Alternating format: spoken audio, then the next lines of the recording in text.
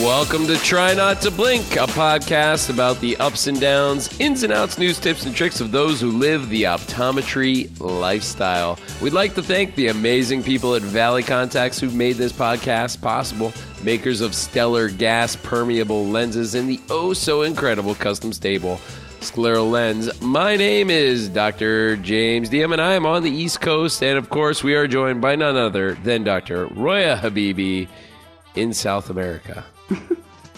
Just kidding. Central America. Just kidding. Central. Which one Central. is it? It's Central. Right? Yeah, I know. We'll go get it right, people. We'll get it right. So, what is it? What day are we on here? It's Christmas. We are in time. December. We are the first week in December. Yeah. Christmas is very... Tell me what that feels like to be in a warm, like a tropical location. If you told me that Thanksgiving passed, I would argue with you that didn't happen. It is weird being in a tropical thing. It's July. I would think that it was July. I mean, you were in California, so that's not, I was in California when I was younger. There all the time, right? In Seattle, there was definitely a difference because number one, now in Seattle, it's so dark. Huh? No, it's the darkness that really bothers you because, Seattle is one of the most northern locations in the U.S. So right about now, it's getting dark at like 4:30 at night, and sun doesn't rise until like 8-ish, 8 in the morning. So get out, really? I'm serious. 8? Yeah. Seriously? I'm serious. So wow, that I did not know that it was so early or late in the morning. Like when you have a long day, like on your Monday, you wouldn't see sun. Yeah.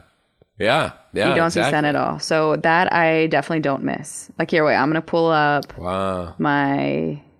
I didn't know that. So now, sun rises at 7:35. Yeah, and then it sets at 4:20. And then you add in that winter is rainy in Costa Rica, in Seattle. So it's gray, it's misty, and it's dark. It's the darkness that really sets in and is rough. Tough. Yeah. Tough to deal. So anyways, I don't mind that. I don't mind that it just snowed in Seattle and I miss that. I'm happy to not own a snow shovel. There's actually this cute little ad here down near Tamarindo that says... it's like a real estate ad, and it says that with the purchase of your home, you will have lifetime snow shoveling for free. Snow plowing. Yeah. Yeah, we'll take care of that. Cute, yeah. Oh my God, that's kind of I don't know if I talked about this already, but I know I do this all the time too, talk about Netflix and the different shows. But there was did you see the one about Pepsi on there? The one, no, it's pretty good actually. I recommend it. It is a show about, at one point in time, Pepsi had a marketing campaign for the Pepsi stuff. Like you got Pepsi points and you could get Pepsi stuff. Do you remember that? I don't remember. Maybe I do, actually. Yeah. And honestly, it would have been, when we, especially you, were younger, right? I mean, you wouldn't have really been, it was probably in the early 90s or late, when this was happening. So you wouldn't have really been aware of it. But the thing about it was in the commercial, they were joking around, but they said, Pepsi glasses or Pepsi sunglasses, Pepsi jacket, it would say 100 points, and then Pepsi, cooler, 200 points. I don't know. It had all these things in the commercial. And at the very end, there was a Harrier jet, and it said 5 million points. And I guess there was no disclaimer. There was no legalese. It didn't say, and so this kid figured out a way. He initially went and got this really rich guy, and they rented warehouse, and they were legitimately buying all this soda to get the jet, because he's well, I figured out the jet's worth $32 million. So if I spend $2 million buying Pepsi, it's a deal. And it's a real story.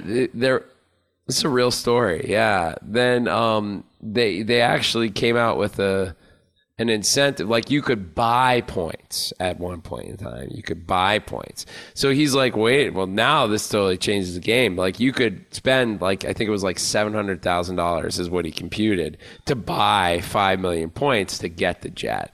So, you know, like, so did he get the jet? He got somebody to do it and he did do it. And then, you know, all the legal stuff ensued then, you know, like there was this big legal battle and I'm not going to ruin the ending. Interesting. For people. Okay, but yeah, this is fun. You know, we're rounding out to the end of the year, and I want you to say your favorite show you watched of the year. You could say one or two. Oh boy! And don't ruin it for everyone, telling everyone all the secrets. I know mine. Glad you asked. Oh man! I would probably say. Go ahead. Yeah, that's tough. I would say Dope Sick.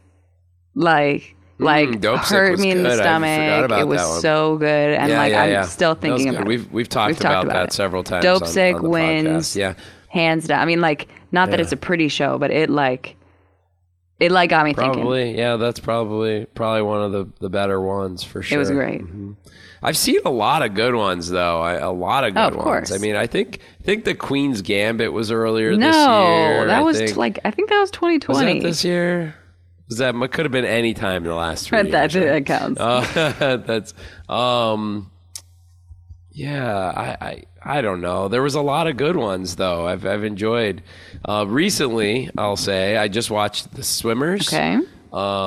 This is a really good movie about a refugee sister and sister that were swimmers in Syria, and they like escaped Syria, got to Germany, and just very interesting and very modern day. Like it's like war movies are usually like World War I, World War II, like where it's sort of glamorized in a way, not really, but like it's the U.S. wins and, you know, all this kind of stuff. But like there's wars going on, like this one in Syria, like a few years ago, where like there was all this bad stuff going on in Syria and millions of refugees. And this is like a real life story about refugees, you know, because it's not always a positive thing that you hear, right? So it was just really, really interesting, you know, in some respects, but it's like not a total history. It's, you know, a movie based on real experiences, right? So on a real story. So that was good.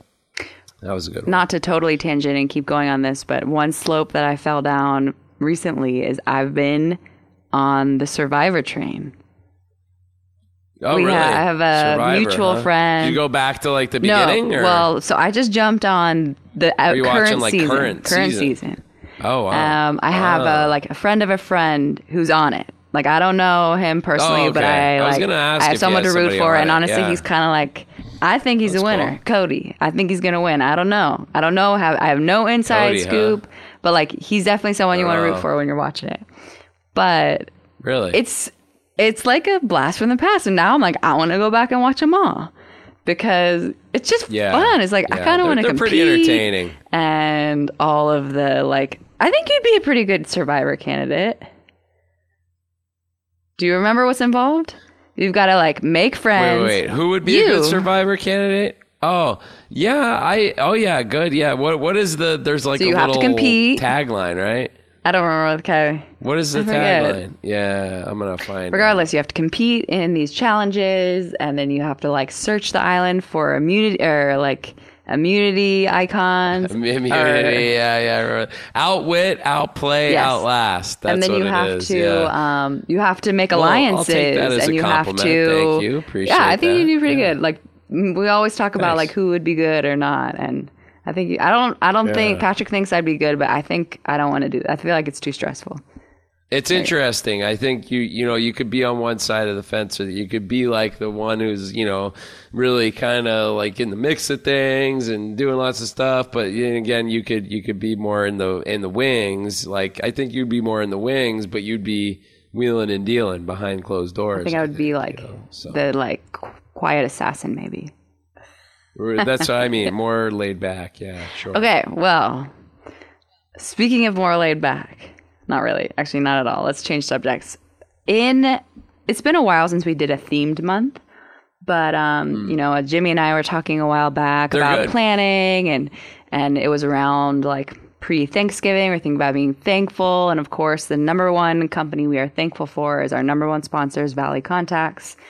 But on top of that, we're thankful for a lot of things that they bring to the table, especially scleral lenses. So we thought, like, let's have a month of just like thanks and giving and gifts and holiday and providing nuggets of wisdom and things around that, you know, genre, if you will, right?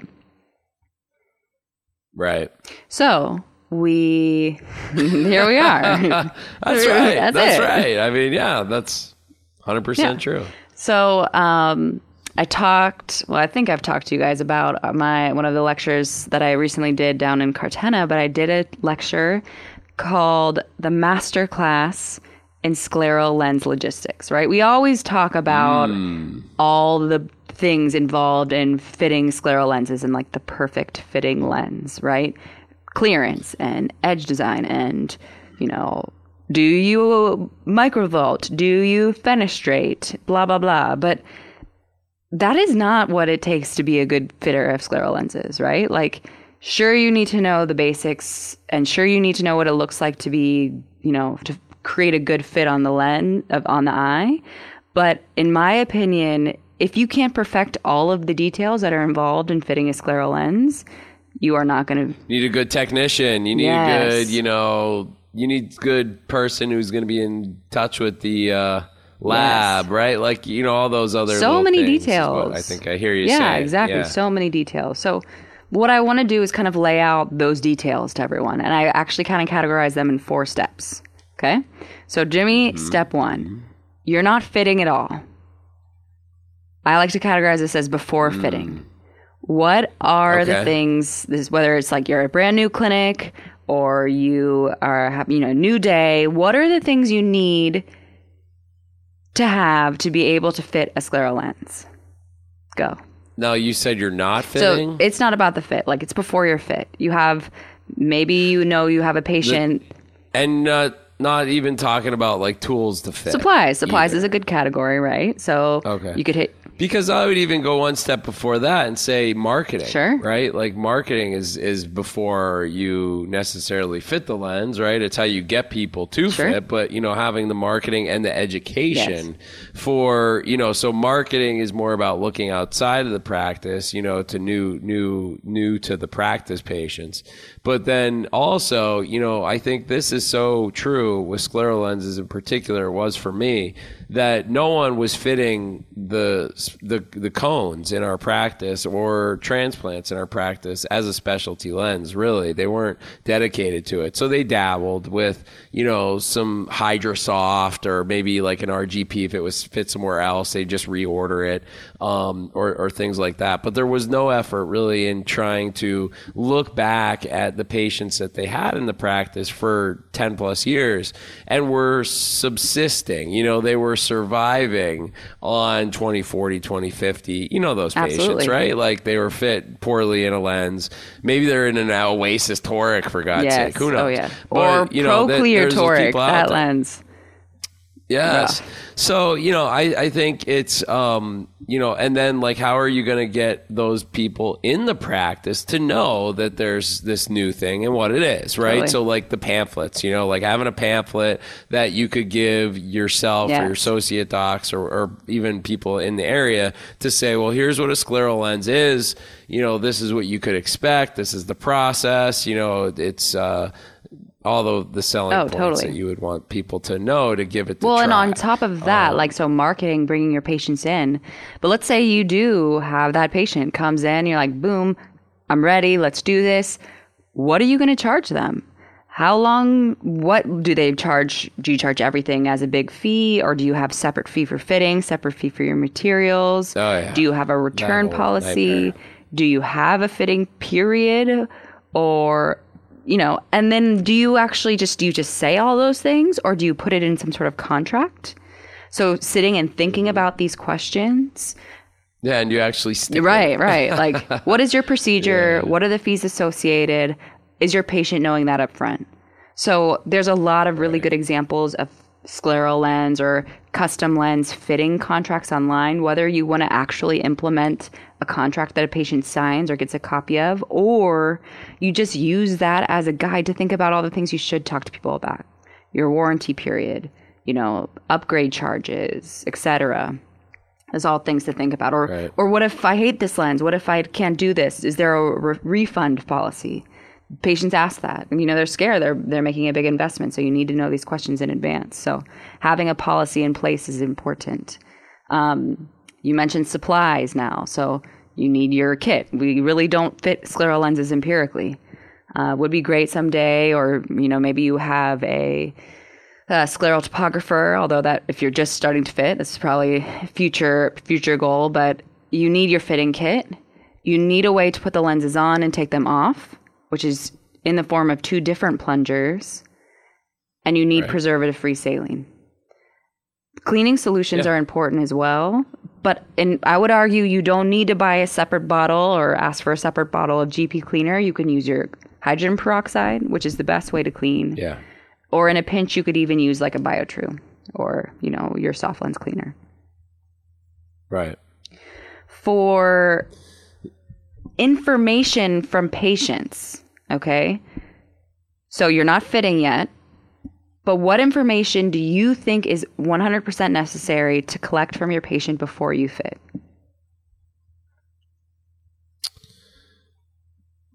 I just want to know about their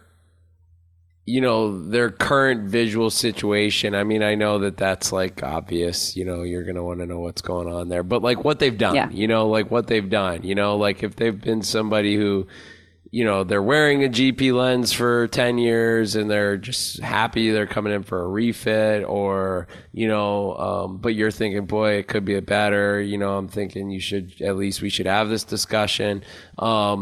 If they've worn soft lenses, never worn anything at all, not even glasses, but they just noticed, they're not seeing as clearly, and you find out they're a cone, and, so just that history is important, I think, in their visual correction perspective. Totally. The other thing, I mean, just the first things that come to mind for me is, what they're doing, and then their insurance. I mean, in my world, their insurance is extremely important. It really drives the conversation. It could give me the liberty to promise some things, and it could also give me the liberty to say I have no clue, and this is how much it costs, and we'll see what we can do. Fortunately, it's going to be a process, but pretty much you're going to pay something, and this is, I just want to let's get that out there, because I'll tell you, in the beginning, I was much more, I think, flexible, and that's my own fault, but, more flexible and wanting to get the experience and wanting to get patients into the lens because I knew it was going to be better for them, in doing things to work with them, like ordering them without getting payment or without getting approved, insurance, just being like, what, they're going to see better. I'm getting these lenses. They'll do whatever it takes to get them. Didn't always happen. Yeah, 100%. That didn't always happen. So, people unfortunately still believe that, that they can only do for themselves what their insurance is willing to do for them. And that's, just unfair, totally. To patients, and that you just got to work through it, so. I think that's I think there are 2 things you said that I think are important. Number one, the liberty, because a lot of your vision plans have a very straightforward, that's algorithm. I don't know if that's the right word, but you have keratoconus. If you bill with keratoconus diagnosis, the keratoconus fitting code 92072, you are going to get up to, $1,800, or depending on your area, dollars coverage for this procedure. Right? So you have the liberty of saying, if you haven't used this benefit and it's available, you're going to get this coverage. And I think that's important. Same liberty that you can say, if you have a Medicare patient, you are not going to get coverage. It doesn't matter what we do, you're not going to get coverage unless you happen to have a secondary of VSP or something. Right? So I think it's important. And I do think, kind of like you're alluding to, when we're younger or less experienced, we're not totally confident in our ability to perform, perhaps. to provide this service confidently. And so you almost are like testing your own skill as you say, okay, we probably can do this, without saying with confidence, this is the price. I know it's expensive. If you'd like to start a little payment plan first, once we hit X percentage, we'll order the lens, or whatever, however you want to negotiate, to be able to give someone who's, you know, maybe a Medicare patient or maybe has no insurance. If you want to be able to help yet still cover your cost, I think that's what you learn with time, right? But having some sort of general policy so it's fair for everyone, it's the same amount. You're not discounting for some things or losing money. Right. Yeah. Yep. Absolutely. So I'm glad you said those things, because a lot of people will bring up, you know, prescription or HVID or K values, which are helpful, and especially in the sake of managing something like keratoconus, it's wise to know those things, especially K values in prescription, because you just... No offense to residents, if they're listening, but I think, that's probably what they would say. Like everyone's going to say that HVID might be helpful for selecting your lens, right? K value same. It's going to help you, whatever lens manufacturer you work with, they give you a little algorithm to help you select. But truly, do you need those things for fitting a scleral lens? No, you just need patient with eyes. You need eyeballs, and you need patients that get paid. Exactly. Right. And those are the two things I thought of. Let's get the butts in the chairs and make sure they get paid to sit. I do like what you're saying about what they're old and like what they're doing. And I think another thing that I love to do is ask what their goals are, because if their goal is that they're happy with a corneal GP, that's not a good goal for a scleral lens wearer. Versus if their goal is like, I want to see as best as I can at night and I don't want my lenses popping out or whatever, that's a good goal for scleral lenses, right? So defining that, I think, is really important, because sometimes people come in and say, I was sent here for scleral lens fit, but all I want is my corneal GPs to fit. And sometimes it isn't that hard of an adjustment, and then they are happier for it too. So really clarifying goals, I think, is really helpful for your patient's sake. So the last thing, so we talked about devices you need or stuff you need to start, creating a policy, what information you need to collect. And then before you're fitting, I think another important thing for success is how to actually prepare your contact lens itself, right? A lot of our fitting kits come with the lenses stored dry, which is good because most solutions don't stay clean for more than about a week. And so how do you prepare your lens? Jimmy, what do? Do you do anything or anything special? Yeah, I mean, I actually like to have my solutions in solution. Your lenses? My contacts in solution.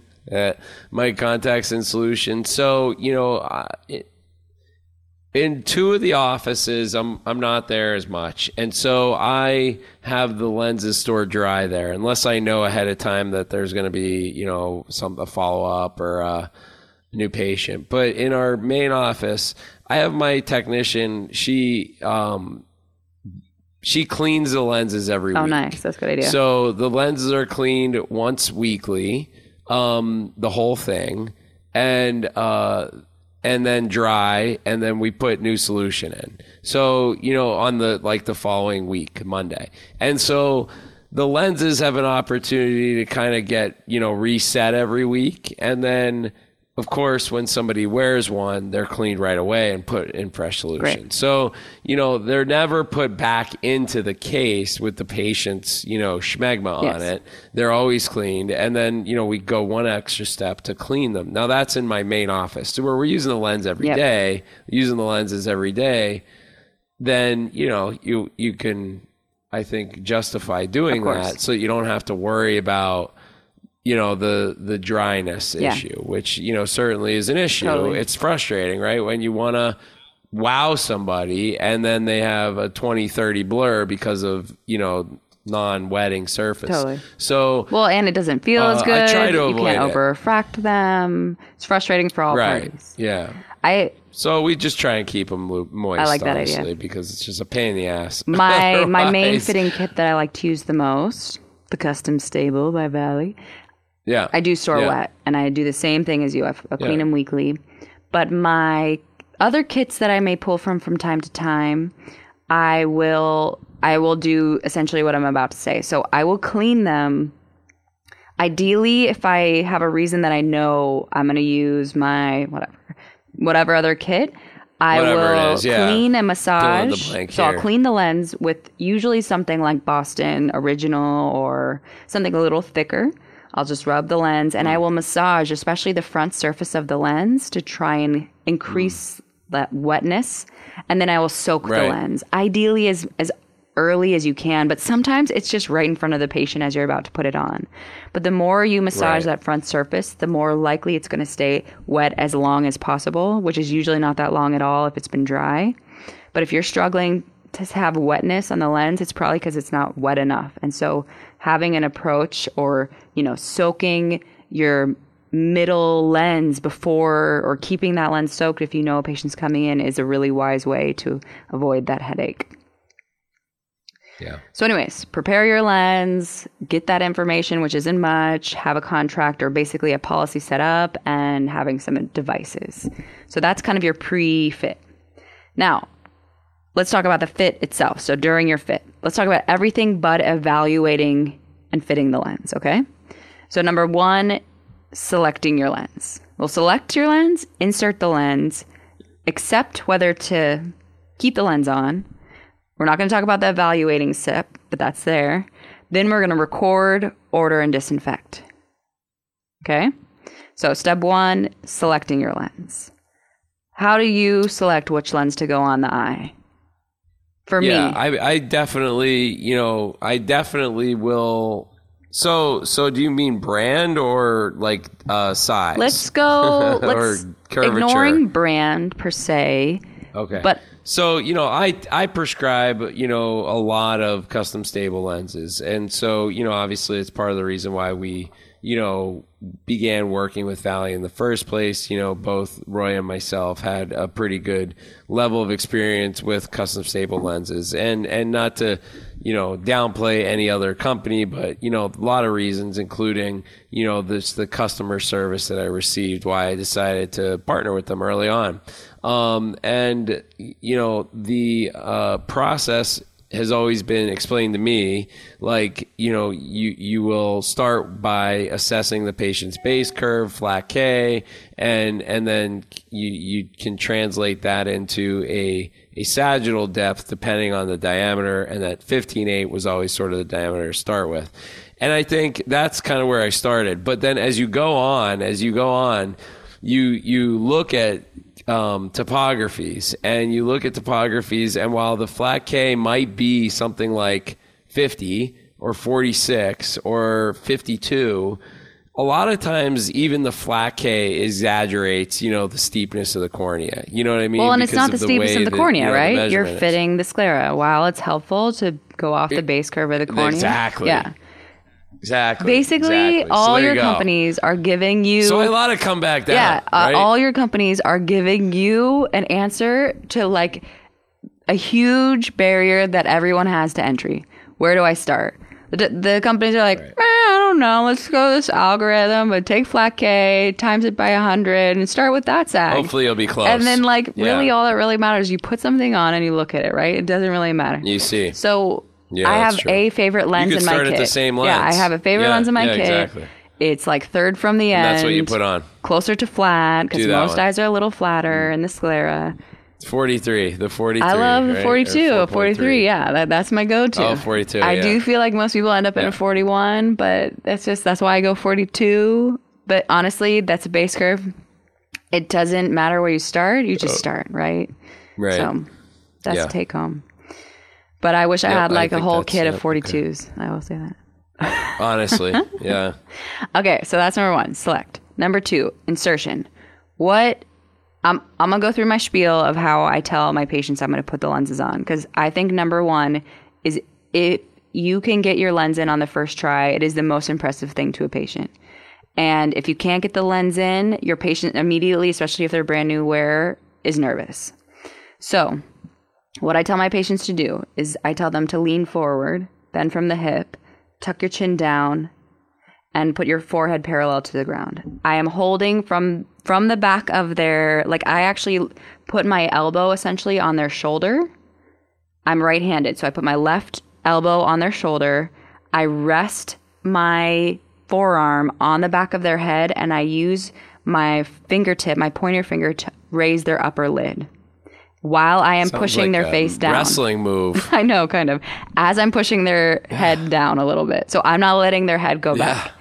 This actually I learned from Dr. Lynette Johns, who is like basically the queen of scleral lenses. And it's kind of nice actually, because then they can put a little pressure on you. Like, not like I'm pushing on them, but like they know exactly where I am and I can see everything that's happening. Then I will lean in. I don't raise their chair or anything. I lean up and under. I have the lens on a DMV plunger, filled, obviously overfilling, and I come in and use my middle finger to pull their lower lid down, and I raise it straight up. So I have each hand holding a different lid, and then I bring the lens onto the eye while the patient is looking down. Love it. That's it. Yeah. So what do you do, though? Do you do the same thing?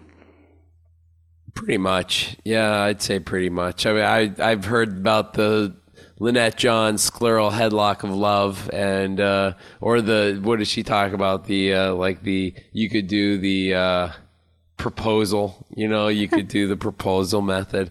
There's lots of different things that you can do. But yeah, I think the main the three things you need. I remember this being a topic of conversation in optometry school when we were doing our practicals. Lid control, right? Definitely. You remember that word terminology? Absolutely. Lid control.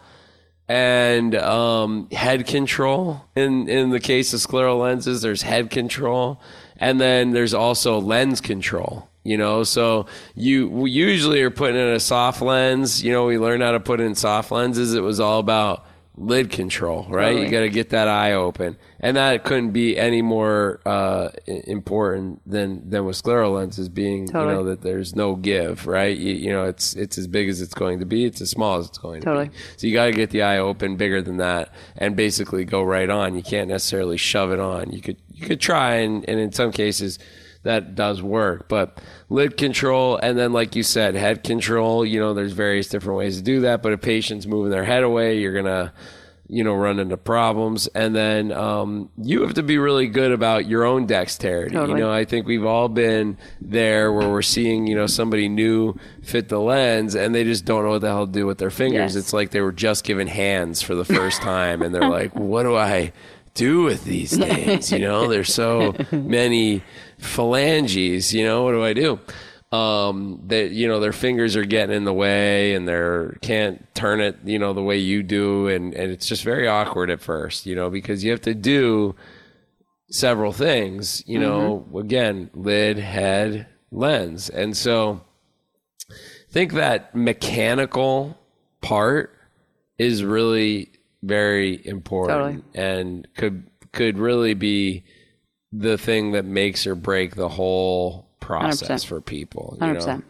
So, well, yeah, I think too, it is kind of a make or break, because as you start going in, like if I start to lift up and I realize my fingers are slipping or I realize the patient's moving too much, I might let the saline touch the patient's cornea so they feel it, but I pull away if I don't think it's going to go in.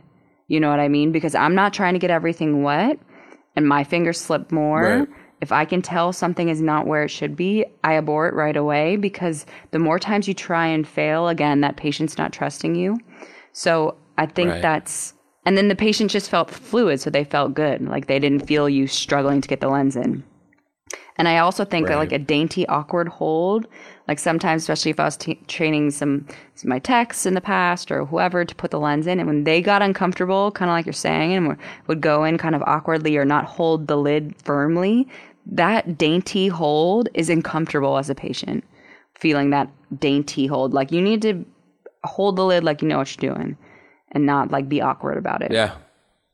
Totally. Some tips though, like, so if it's make or break, if you can't get it in, patient starts freaking out, you don't know what like it starts to kind of like, what are your tips when you're not getting it in, Jimmy? I think probably things that, we've both been told over the years, the wiggle the toe thing, right? Like wiggle your toes and look at the floor, something to distract them. I think numbing of the eye certainly is helpful, you know, at a certain point in Totally. time. I very rarely do it, but definitely is the next thing. When I'm scared that a patient is scared and has like a true Yeah. ocular surface issue or just like a big fear, I will resort to numbing. But I always like to say like if you can avoid it, it'd be ideal, because you know that a numbed eye isn't going to let them. They think now in their head that this only feels good because it's numb, right? Versus when a good lens goes in, it feels good. So I do like to avoid the numbing just because that now takes away from the wow of how the lens feels. I do like to also put a gel in the lens. If you even have an ointment, you could use that too. While your vision's not going to be as good, you can almost put a lens on horizontally if you have a thick enough gel or ointment in there. So that's another tip too if you're struggling. It just will be very messy if you miss. So just keep that in mind. Right. So visual target, gel on the lens, numbing, distracting them, or I sometimes will have them put their fingers on their lap and just kind of tap between fingers, watching their fingers. So again, they're kind of distracting themselves from this big lens coming toward their eye. So. Right. Okay. So you get the lens on the eye. Now we need to decide, do you let the lens settle, or is it too bad to even leave on the eye? Okay. When do you take the lens off, or when do you leave it on and evaluate anyway? Okay. I evaluate it immediately. Yeah, of course. But like, what are things that you can't really get good readings for? I want to give one example. Poor wetting. If it's poor wetting, I'm not going to be able to over refract.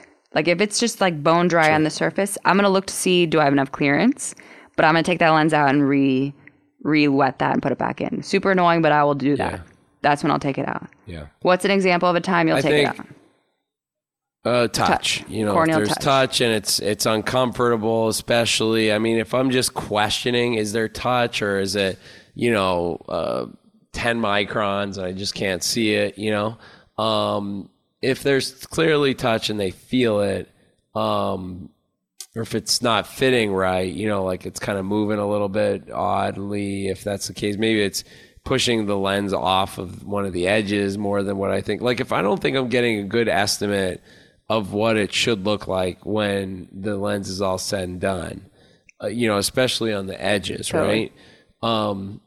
As a result of touch, then I'll take it off. More often than not, I think I will. But, if it's just close, if it's 100 microns, 50 microns, and I think there's, we're getting better vision and the over refraction kind of makes sense a little bit,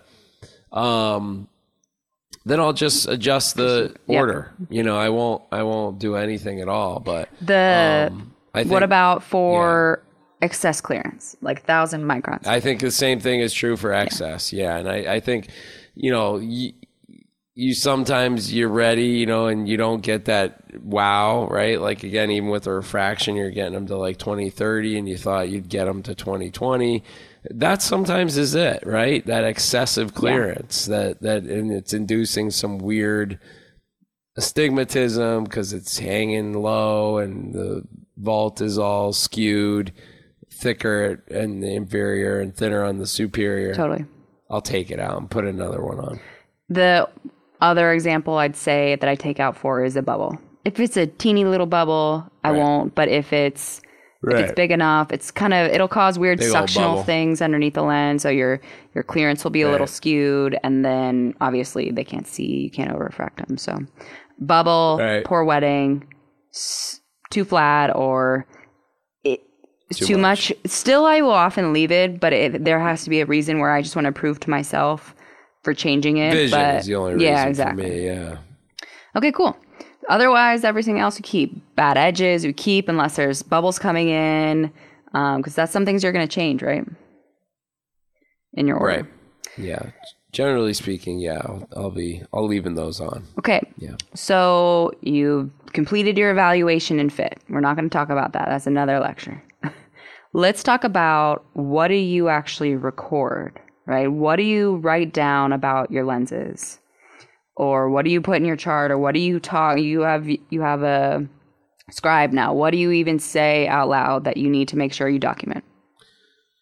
Basically, the vault, I'll say 9 times out of 10, I'll typically just give one average vault, I don't, necessarily say like, temporal, nasal, central. 90% of the time will give one, because if there is something I need to change, I'm just going to say what I'm going to change, or I'll document suspicion for, but let them go, and I'll reassess when they come back to see if my suspicion was correct. There are occasions where I'll document like more specific vault, but it is uncommon. Maybe over a graft that has a steep point or whatever. Yeah, you could talk about that. Yeah, sure, that's a good. But I usually only put one clearance, central clearance, right?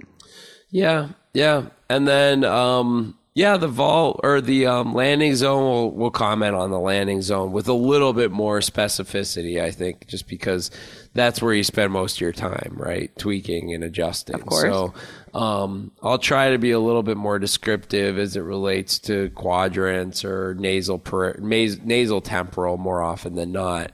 And, aligned or compression or impingement, those types of things. And then over refraction, of course. Do you go for best corrected vision?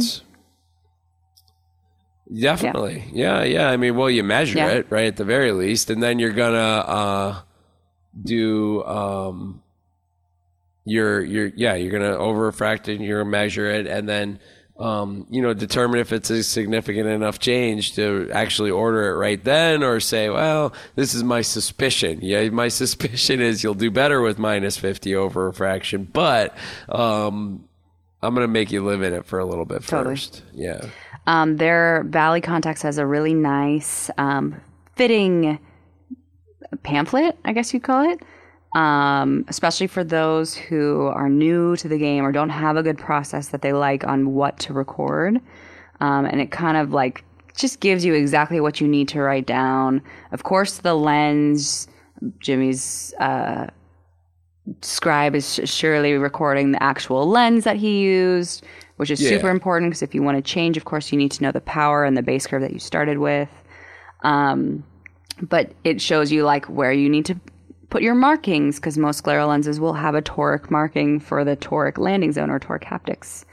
And then space for notes, etc. So it's kind of a nice way to record your thoughts, because nothing's worse than getting on the phone with your rep and then realizing you didn't document something that could be fixable or it could be causing a problem that you need to deal with. So anyways, go look on their website, or we'll have it in the show notes, because it's a really nice reference. So anyways, you record the information. Next, you're ready to order. So for me, I like to always order either at the end of lunch, or lunchtime, or end of the day, ideally within the same day, because it's fresh on my mind, and just like queue up all my lens orders. Sometimes it was a lot, and sometimes it was just 1 or 2, but trying to order them all in a day. Some tips that I had, number 1 is color. Like I always ordered clear right, left blue. Clear has an R in it, like right in 5 letters. Blue has 4 letters, like left, and has an L in it. And that kept me straight, kept the patient straight, and saved me so many times. So I highly recommend that consideration if it's available. It only is available in diameters up to, I believe, a 16/8, just because the lens blank doesn't go any higher than that. I could be wrong, could go even higher than that, but you can check on that depending on how large you're going. Do you know if that's true, Jimmy? Can you make a 17/8 in blue?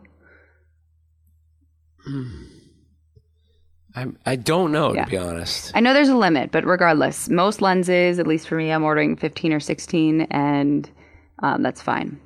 So number 1, lens color. Definitely. Number 2, check your power, because nothing is more annoying when you mess up your math. The nice thing with Valley Contacts kit is, let's say you put on a 42 base curve lens. It has I believe, a -1 power, and then you switch. The lens is too flat. It's touching. Which for whatever reason, maybe you did over refraction, it was a -2, and you decide you want to steepen it or you want to flatten it, right? So you're doing that empirically afterwards. Within their lenses, every lens in their set is the same power, equivocally. It will read a different power, but you don't need to do any math when changing between powers, or changing between base curves, which is really nice. But make sure you do your math. Make sure you think about vertex distance, because making a simple error is super frustrating after you've made a lens when you realize it was your fault. So check your power, think about colors, and the last thing is human error again. So you do all this work, and if you said a number wrong, or maybe it just got recorded wrong, I always like to have my reps or my consultants read back to me what they said or what they are ordering, just to avoid any error. Because, like, it happens sometimes, whether it's just Do you take the reference number? Take the reference number, of course. I'm like, I don't want that damn reference number. I take the reference number, I record it in the prescription, and I have them read it back. Because sometimes... I'm sure you got it right. But sometimes it's like you do all this work over the wrong power is the most annoying thing. So as much as I hated when I had like 6 or 7 or 8 lenses I was ordering in a day, waiting for all that to be read back was frustrating sometimes, but it saved me. So it's definitely worth it. All right. Any other tips for ordering, Jimmy? No, I think that's good. I think the biggest issue that I have in scleral lens practice on the doctor side is just keeping a dialogue of why I did what I did. You know, like, and then having, you know, I think the challenge is in EHR, how do you see that from a linear perspective? Yeah. You know, like I changed it 2 steps flat. Then I changed it 1 step steep. Then I changed it 2 steps flat. You know, like you gotta, you know, you don't want to be changing things like you're chasing your tail, you know? And I've definitely done that, you know, because I just do not, I'll be honest, I do not have a very good system for scleral lenses, and I don't think it's their fault. I think it's my fault for not using it the way it's probably supposed to be used. Wait, what's it? What do you mean by it? But I think it's just a challenge. Our our EHR, you know, because ultimately that's what you're, right? That's the place you're looking, unless you're writing it on paper and then scanning it in or whatever, you know. So that's my biggest challenge. Totally. Like, what did I do again? And why did I do it? And how are you doing? You know, you change something and somehow they're seeing worse, but you didn't change you just changed the curve. It just doesn't make any sense, you know, like the landing zone. I don't know. Well, certainly possible. Having them read back would be my first recommendation. Sure. Another thing is patients so easily, like, this is kind of in my reorder tip thought too, but keeping your lenses straight, not only in the color, but also if you reorder anything, it is the most frustrating thing in the world when you realize someone's wearing lens 1 and not lens 2, or they got it confused, and can you look at this, or you're doing all this work over a different lens that you think you are doing. So however you want a system, like a lot of the labs nowadays luckily don't ask for lenses to be sent back anymore, which is super helpful. But it might be worth it to you to actually collect those lenses back and save them. Like I saw, I don't know, one of the online forums where a doctor said she keeps a bag of every lens labeled for the patient, like all their scleral lenses in one bag. So she'll have warranty lens number 1, patient brings it back when they evaluate lens number 2 or whatever, so that you can keep them straight. Because it's not so much in you taking the lens back from them that the lab needs money back or whatever, but it's that the patient gets it confused, and now 2 years from now they go crack into that old lens and you don't know what you're over refracting anymore. You don't know what you're looking at anymore. Oh God, yeah. So having that plan is really nice. Another thing that I think comes up is when to reorder or just not order at all.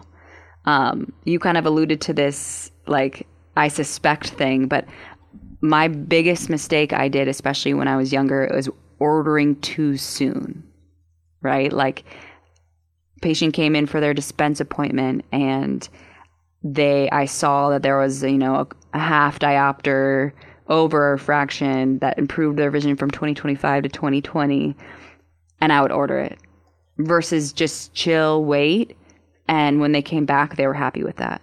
versus now I ordered this lens and now they're feeling it's too strong. And then I just ended up back in the first lens in the first place. Or, you know, noticing a little edge lift, but patient's not complaining about awareness and there's no other compression or other issue, making that change because I wanted to see the lens look prettier. And in the end, maybe it made it too tight or they didn't even notice a difference, right? So don't change it right away. Don't change it that quickly. Right. It's just not worth it because usually you didn't even need it in the first place. Right. So I always wait before making a change unless it's actually bad for the patient. Not their opinion bad, but your opinion as a provider bad. It is hurting their eye bad, you know?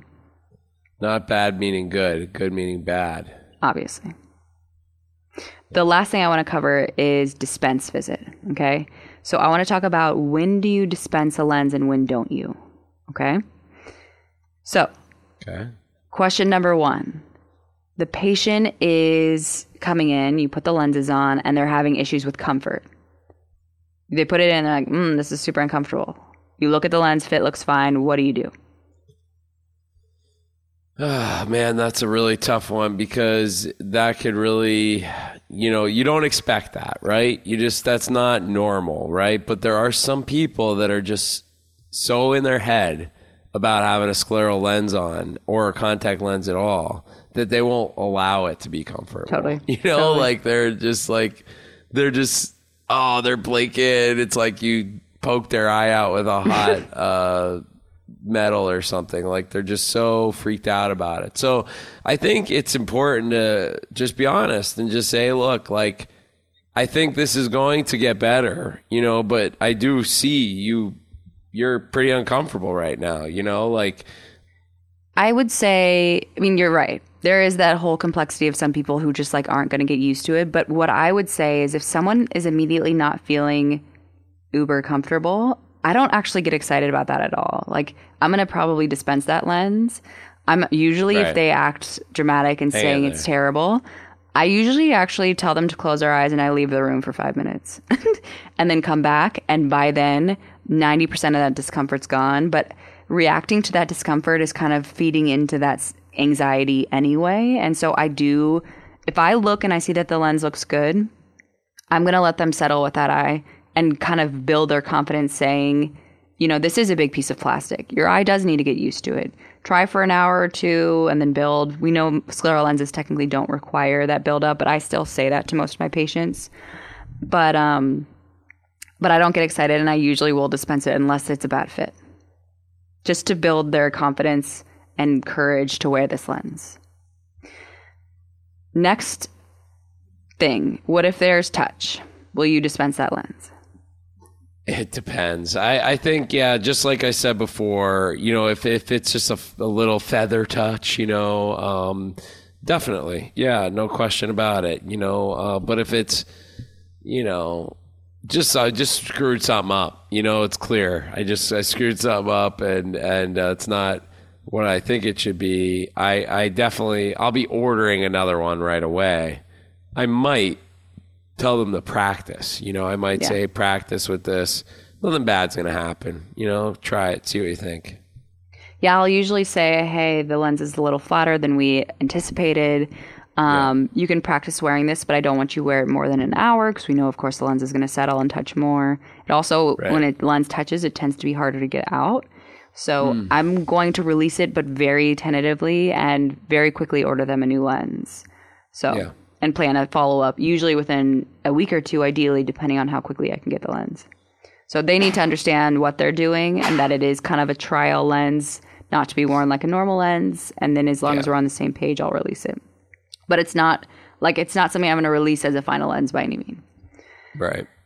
How about a patient, they put the lens on, they're seeing 20/20, lens feels good, but they're like, oh my God, I can't see my phone at all. Oh, yeah. Yeah. I just, you know, first gut instinct, go get some readers. You know, we'll work on this when you come back. You know, we could change it. Let's just figure it out first and we'll get there. So I always will say, go get a cheap pair of readers. We can, and I might even in office demonstrate monovision and show them that, like say, hey, this is something we could do, but I want you to just learn and make sure you like the distance vision, see how your eyes adapt to these, and we'll plan on improving this. Right. And if they just love their new clarity and their distance vision, good. If you want to try a multifocal, they can do, we have options we'll talk about after they learn how to handle the lens as like something to look forward to. What about if you put the lens in and it's like, they're 20/50 keratoconus, now they're like 2100? With the lens on, they're 2100, or say that again. They get worse vision with the lens. With the lens, yeah. No, you know what I find, and there's probably a good reason for this that I'm not going to accurately articulate. That you'll get a patient that has like form frust in one eye, and then the other eye is 2100, and you put the 2100 on, and it's 20/20, and then you put a lens on the form frust eye, and they go from 20/20 to 20/25 or 20/30. Those it's are just not. It's not worst. Better. It's worse. Yeah, it's worse. And you just are like, now what? Now like you could just see that the good eye is going to become the problem eye if you don't like nip that in the bud and just like take one and just put a soft lens in that eye or whatever. Like you might have to do that. I don't like doing that, but I see that, right? That happens. It comes up, and usually I feel like you can figure your way through that and get to the right spot, but it is always a little bit frustrating when you're doing a good eye because you're trying to just like have an easy setup for the patient, and then they now can't see or it's worse in their good eye. That's definitely a predicament. When it's worse overall, I'm not going to release it. It usually was a math error. Something odd came up, but I'll usually kind of rush order them a lens.